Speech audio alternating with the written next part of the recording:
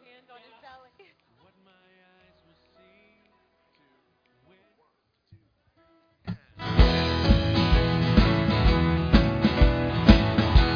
Let's all stand together. Now, how many of you saw a piece of candy go by and you said, I hope that get that piece of candy? How many saw? Okay, a few of you did, And we have that experience at Christmas, don't we? You put something on a Christmas list, you say, I'd like to get this, and it's not quite what you want. And so what do? You go stand back in a line and you exchange it for something else that you want. And that's what we're going to talk about this morning, the gift of exchange. Have you been here with us the last couple of weeks? Tim got us started and talked about the gift of relationships. And last week I talked about the gift of messiness. And this morning we're going to talk about the gift of exchange. And exchange is a wonderful thing, isn't it? I mean, you got something that doesn't fit, it's not quite right, and you want a more comfortable size, or you got something that's just not exactly the right gift that you want, and you're like, I'll never use that. And so you go and get store credit or whatever you got to get so that you can end up with something that you really want. Well, what if you could give some things back to God and He would give you a better deal back? I mean, what if all you had was an old CD and you turned that thing in and you got a new surround sound system? That would be a pretty good deal, right? Or a new big screen TV. Well, this morning we're going to talk about some things that we have all received in our lives. Some things that have been given to us, some things by our own choice, some things we didn't choose that came to us. And God says to each of us this morning, you have an opportunity to take what I've given to you and exchange it for something from me. And so what I want you to ask this question of yourself today is this question that's on the screen. What do I need to exchange this Christmas season? What do I need to exchange this Christmas season?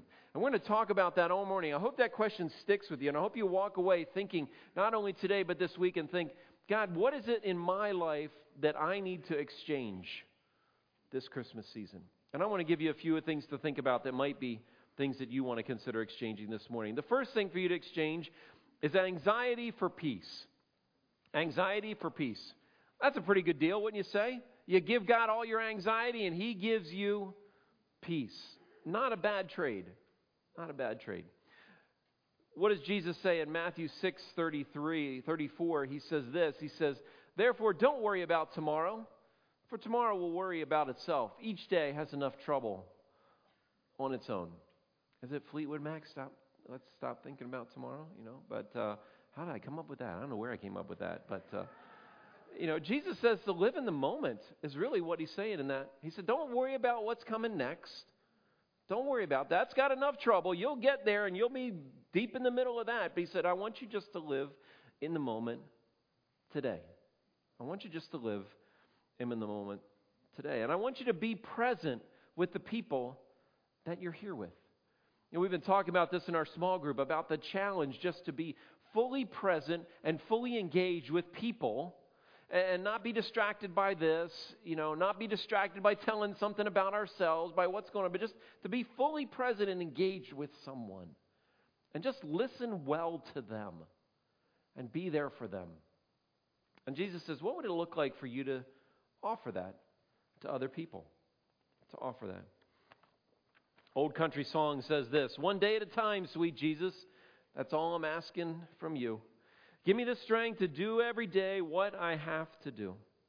Yesterday's gone, sweet Jesus, and tomorrow may never be mine. So for my sake, teach me to take just one day at a time.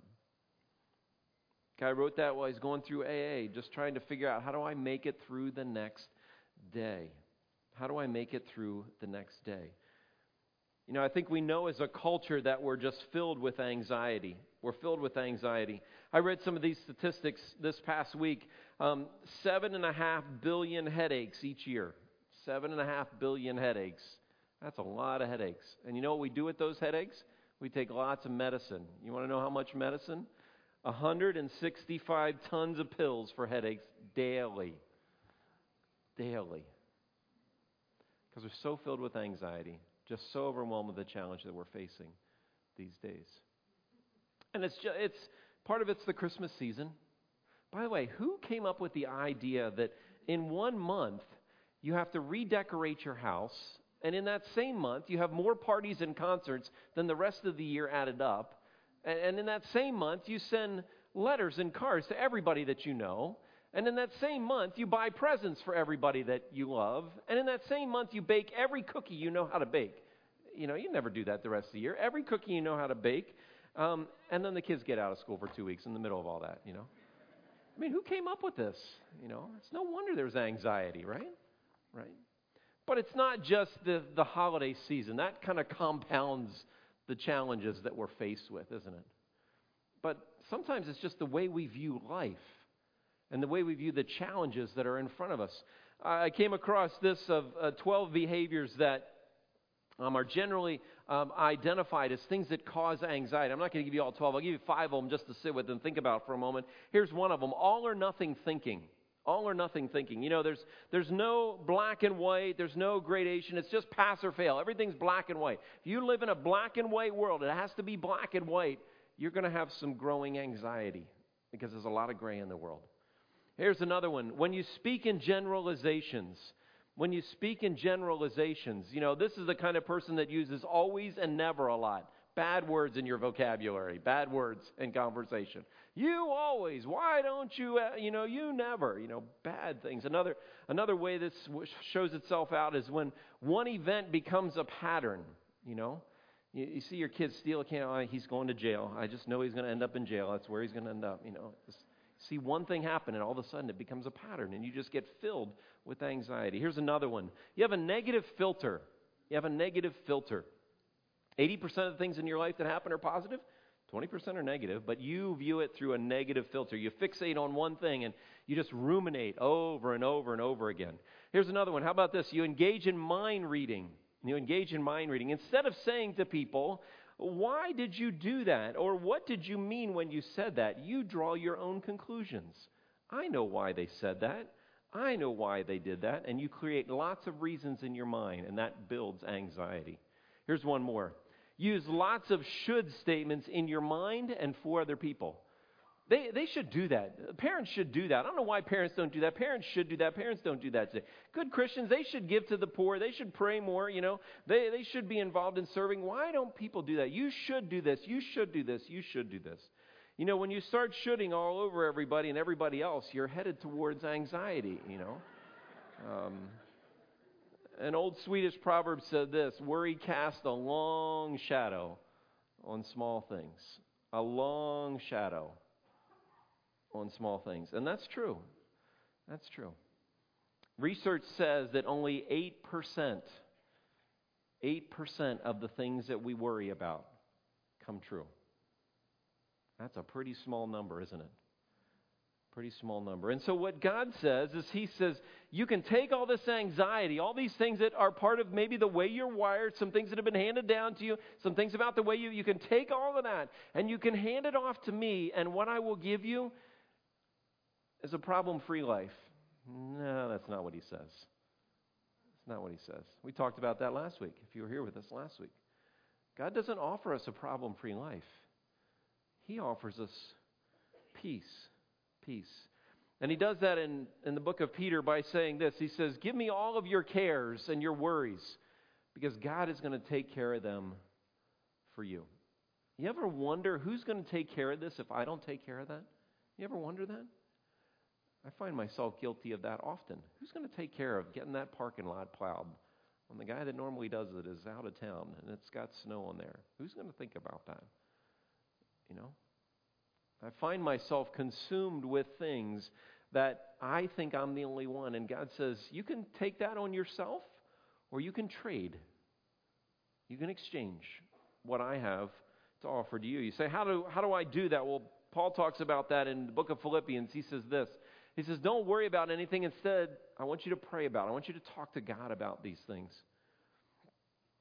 Tell Him what you need, and then thank Him for all that He's done. And the next verse, which is not on the screen there, is verse 7 that says this, and it says, and the peace of God, which surpasses all understanding, you can't understand this, will protect your heart and your mind. Peace of God. Peace of God. Not problem-free living. He doesn't say, I'll trade your anxiety for problem-free living. He said, I'll trade your anxiety for peace that no one else is going to know and understand. You say, what does that look like, John? What does that look like? It's a peace that recognizes that God's in control and I'm not. When I worry, I'm taking control from God. It's crazy, but I am. I think I am. When I worry, I'm taking care of things myself and I'm not giving them to Him. And He says, if you do this, you're going to experience a peace. You're going to experience a contentedness in your heart, a stability in your mind, even though life is churning around you, that only comes from me. Only comes from me. God says you can trade this ugly sweater of worry and anxiety for peace, for my peace. Jesus said this, He says, my peace I give unto you. His peace. His peace.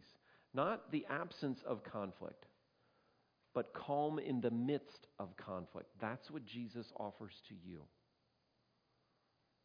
And so as you anticipate holiday gatherings, and as you anticipate time with family and friends, and some of you, even as I mention that and talk about it, you can start to feel the anxiety start to rising in you. You have a choice to make today. You can say, God, I'm not sure how I'm going to deal with this. I'm not sure how I'm going to navigate this, but I want to trade. Can we make this trade? I want to give this to you. And you might have to give it to Him a lot over the next few days and weeks. I want to trade this for your peace that you offer. So the first thing that He offers to exchange is anxiety for peace. And so what do you need to exchange this Christmas season? What do you need to exchange this Christmas season? I want to give you another one to think about. Here's a second one. Are you willing to exchange wounds for healing? Wounds for healing. We give God hurts, and God gives us healing. That's a pretty good trade, if I say so myself. The truth is, everyone here is hurting in some way. Hurting in some way. Maybe you had a real difficult week. Maybe you had a physical injury and just you're kind of feeling it this morning with the weather change. You're feeling some kind of ache. But if it's not that, it's something deep inside here. Something way back there that we try to avoid. The truth is, none of us have bulletproof vests to avoid pain. None of us do. Jesus said, in this world you're going to have trouble. But He says, I have a solution. You can bring that trouble to me, just like we talked about. In Psalm 130, the psalmist, David writes this, from the sea of trouble, I call out to you, Lord. Maybe it feels like a sea of trouble to you this morning, and you're just trying to keep your head up. You're treading water, just trying to stay up. He then says this in Psalm 138, though I'm surrounded by troubles, you will bring me safely through them. Your power will save me. And then lastly, in Nahum 1:7, he says, the Lord is good, a refuge in times of trouble. He cares for those who trust in Him. He cares for those who trust in Him. You know, I was thinking as I was reading this verse and talking about it earlier, thinking about those refugees from Syria and Aleppo, you know, that are trying to find a window just to escape. And they're trying to figure out, where do they go? Where do they go? And they end up in refugee camps with just the clothes on their back. And God says, your situation doesn't have to be as dire as theirs, but it can still feel like you are up to here. And God says, you can come to me with that. The truth is, pain is inevitable. We can't avoid pain, but misery certainly is optional. So you have the question to ask. You have a question to ask yourself today. What am I going to do with my pain? If we all have pain, I think we probably could agree and take a vote that we all do in some form. What am I going to do with that? What am I going to do with that pain? As I was thinking about what we do with pain, I thought, what do I do? What do we do when we cut ourselves, when we have an injury? Well, what's the first thing you do? You cut yourself, you have an injury. What's the first thing you do? Try to do what? Stop the what? Bleeding, right? Try to stop the bleeding. So you might put pressure on it, right? We kind of know to put pressure on it and maybe wrap it up with something, but the bleeding doesn't stop, and so where do you go if the bleeding doesn't stop? Then where do you go? If you're a little kid mom, where do you go? You go to urgent care, right? You go to urgent care. Sorry to bring this up, Frank. It's probably fresh on your mind. So, So you go to urgent care, and urgent care says, oh, that's too bad. We can't do anything about that. So then they send you where? They send you to the ER, right? They send you to the ER, and they're like, oh, we got to get some surgeons in here and got to do some stuff, got to clean this up, and they take care of us. But what happens if you would ignore that wound? What happens if you would ignore it and you get a little dirt in it? Infection, right? You get a little infection. And then you might start to feel some pain. I'm feeling pain there. Why am I feeling pain here all of a sudden, Why? It's gotten into the bloodstream, right? And then there can be other things that can happen because of that. And you might actually not have part of your body that's able to function because there's so much pain that could eventually, if not treated, take your life. Take your life. And I thought, the way that we handle wounds, is there some parallel to how we handle those wounds of our heart, those wounds on the inside? Because probably the first thing the doctor says to you when you go to the doctor and you've had an injury, one of the first things I think the doctor usually says is, so tell me what happened, right? They want to know what happened. They want to know a little history. They want to go backwards and find out some things about the events that surrounded this wound that took place in your life. And then they might ask you some questions about what? Your family history. To know if there's things in your family history that should influence whether you can take certain medications or not take certain medications. I thought, wow, there's a lot of parallels between things being taken care of in our hearts and things being taken care of in our bodies. So I realize that sometimes these wounds, they're wounds because of injuries that we cause ourselves. Sometimes these wounds are because of things that have been done to us that we have no control over. We had 2 people in our church this week that are going to have surgery. One, broken leg, accident, something they did to themselves. Another one, related to cancer, something that they did not do anything to have that happen to them. And so these wounds that we live with, these pains that we feel, these things are sometimes things that are done to us and sometimes things that we have no control over. As I thought about these wounds and this process of healing, I thought, so I'm supposed to take this stuff to God, which I think I've done that, but it doesn't always go away right away. Well, if I hurt myself physically, who do I go to? I go to a doctor. I go to someone who's specialized that can walk me through this. Maybe that's what I need to do with wounds in my heart, wounds in my life. And maybe they're going to walk me back through some of my story and want to know a little bit more about my family and walk me back into I don't really know if I want to go and deal with that stuff. When I was a little kid, I was not quite 5 years old. My dad explained the gospel to me, and I started to follow Jesus. I didn't really know and understand what it meant, but I knew that's who I wanted to give my life to Jesus. But it wasn't until much later, in my mid-40s, when I started to walk back and look at some of the wounds in my life, when I met Jesus. I say, what's the difference, John? As a little kid, my dad offered to me salvation that Jesus offers to all of us, and I said, I want to receive that gift. I want to receive that gift. But when I started to look at the wounds in my life, I realized I had nowhere else to turn, and nobody could walk in this with me. And that's where Jesus showed up in my life once again. And as I periodically over the last few years have walked backwards to look at these things and face these wounds in my life, I've consistently found myself having Jesus showing up and meeting me there. And so when I talk about the healing that Jesus offers to you, as we talked about last week, sometimes that healing is going to be painful.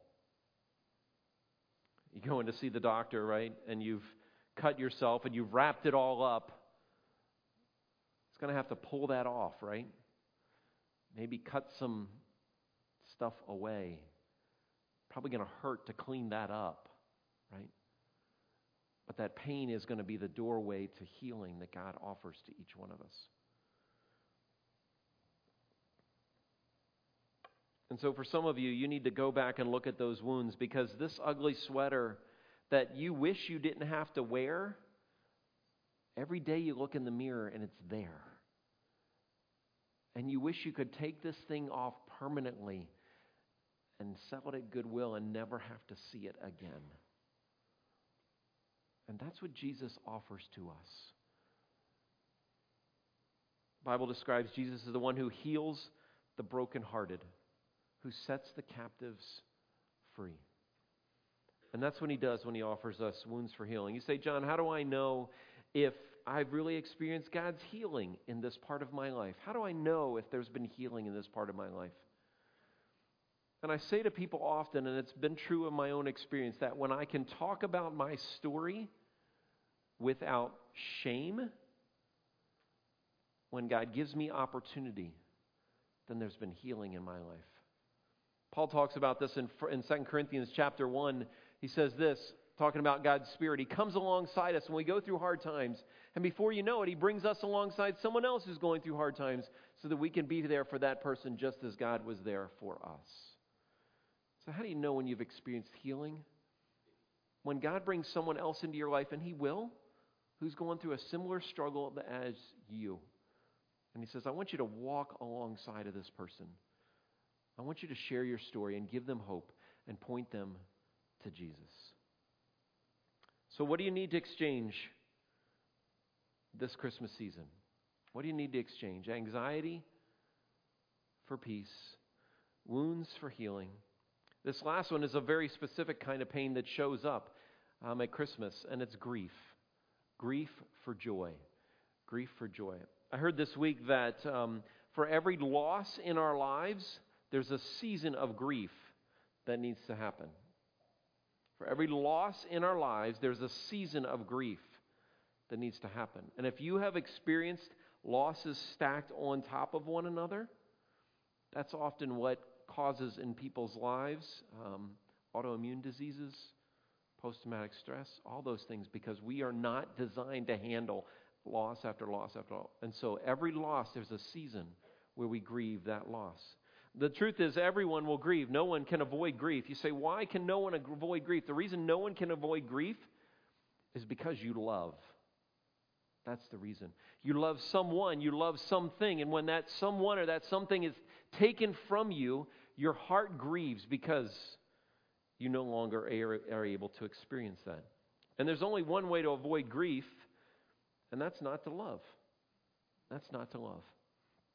But you know, it's remarkable, because no matter how hard you try to lock your heart away, and you try to say, I'm not going to love, I'm not going to open myself up to that risk, to that potential to have my heart wounded again, somehow, in some way, God finds a way to break into that, our lives.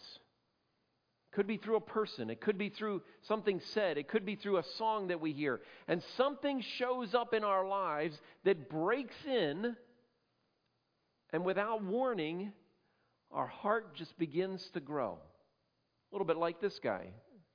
Remember the story of this guy? His heart was really, really small, right?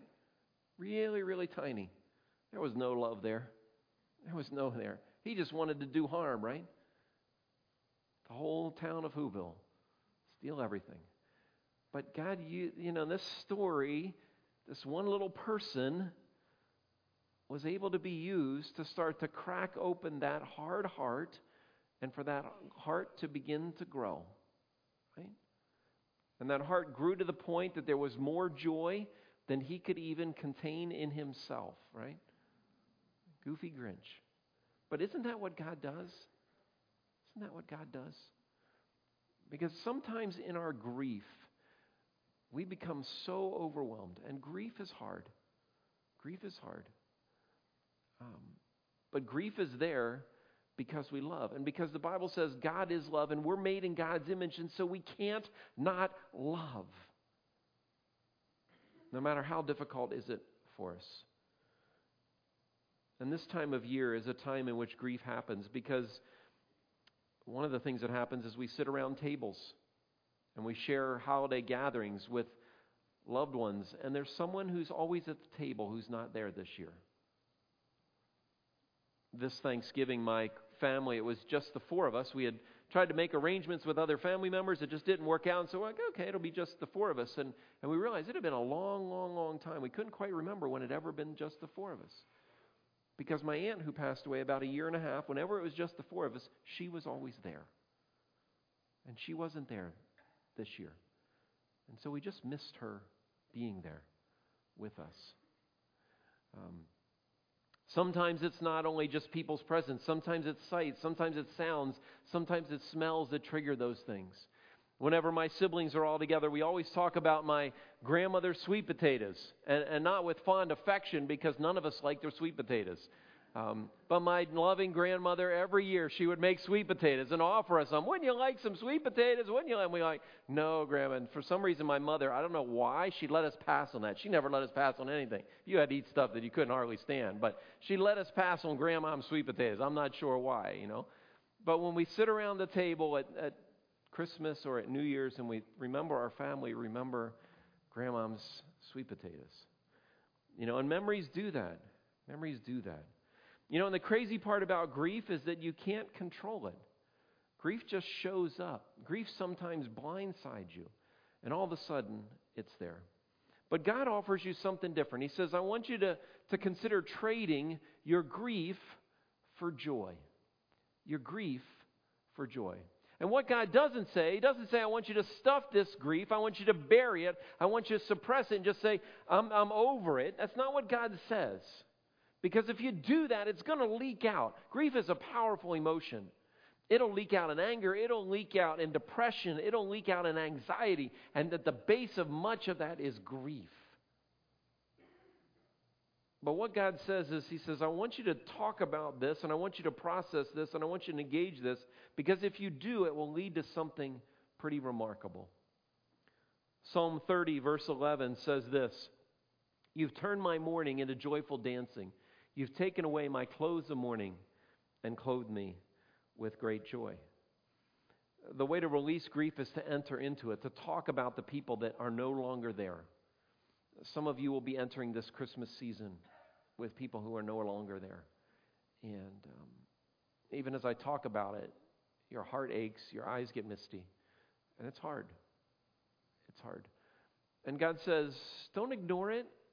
Don't try to bury it, but embrace that. Talk about those individuals, share stories, memories of them. That's why sharing those at a funeral is so powerful, because it allows us to process our grief. And if we do that, God promises this in John 16, verse 20.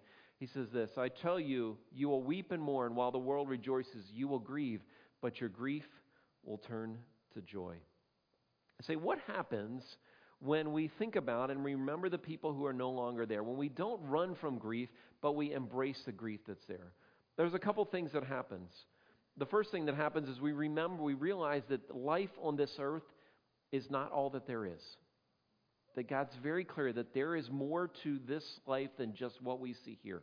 We're reminded that God has a plan, and God offers not only to us, but every person alive, an opportunity for a relationship in which you can enjoy Him forever. You are discovered that you live in a broken world because of sin. That's the reason why death occurs, right? Because of sin, way back in the garden. But that's not God's final plan. We aren't just stuck. And there's more to this story. In the book of Revelation says that one day sin will be defeated and sin will be destroyed, and God will make everything new. You see, when we enter grief, we find hope and we find peace. We find purpose in our lives. We find that there's a reason you're here, alive, today, on this earth, in the relationships God has planted you. And it gives you great and incredible joy. The struggle is we're programmed against joy. We're programmed against joy. Fortunately, we are now through the election season. Thank goodness for that, But we're programmed against it. I mean, when we hear the weather report, we hear 20% chance of rain. We don't hear 80% chance of sunshine, do we? We're programmed against joy. Someone brings us a good idea, and we say, that's not a bad idea. Instead of, that's a really great idea. Just instinctively programmed against joy. And it takes a lot of work and a lot of effort. And sitting in this stuff to realize there's something bigger and greater. It's about God, not just about me, that brings me an incredible amount of joy.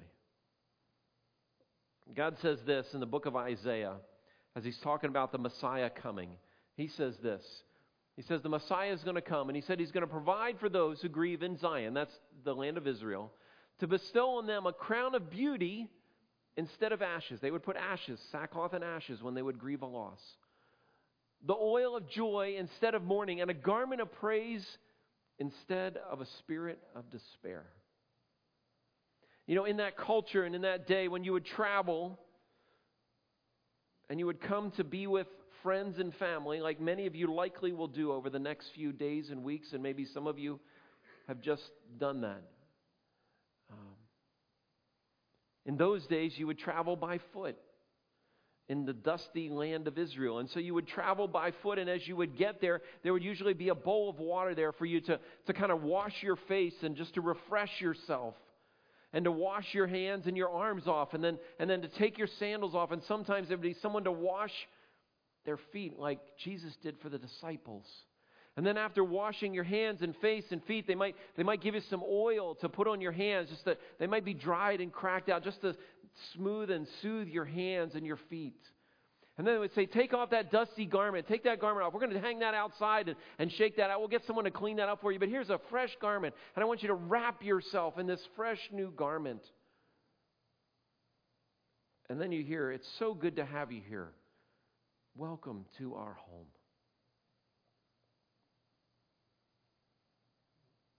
As I wrote those words, I thought, how often do I hear those words?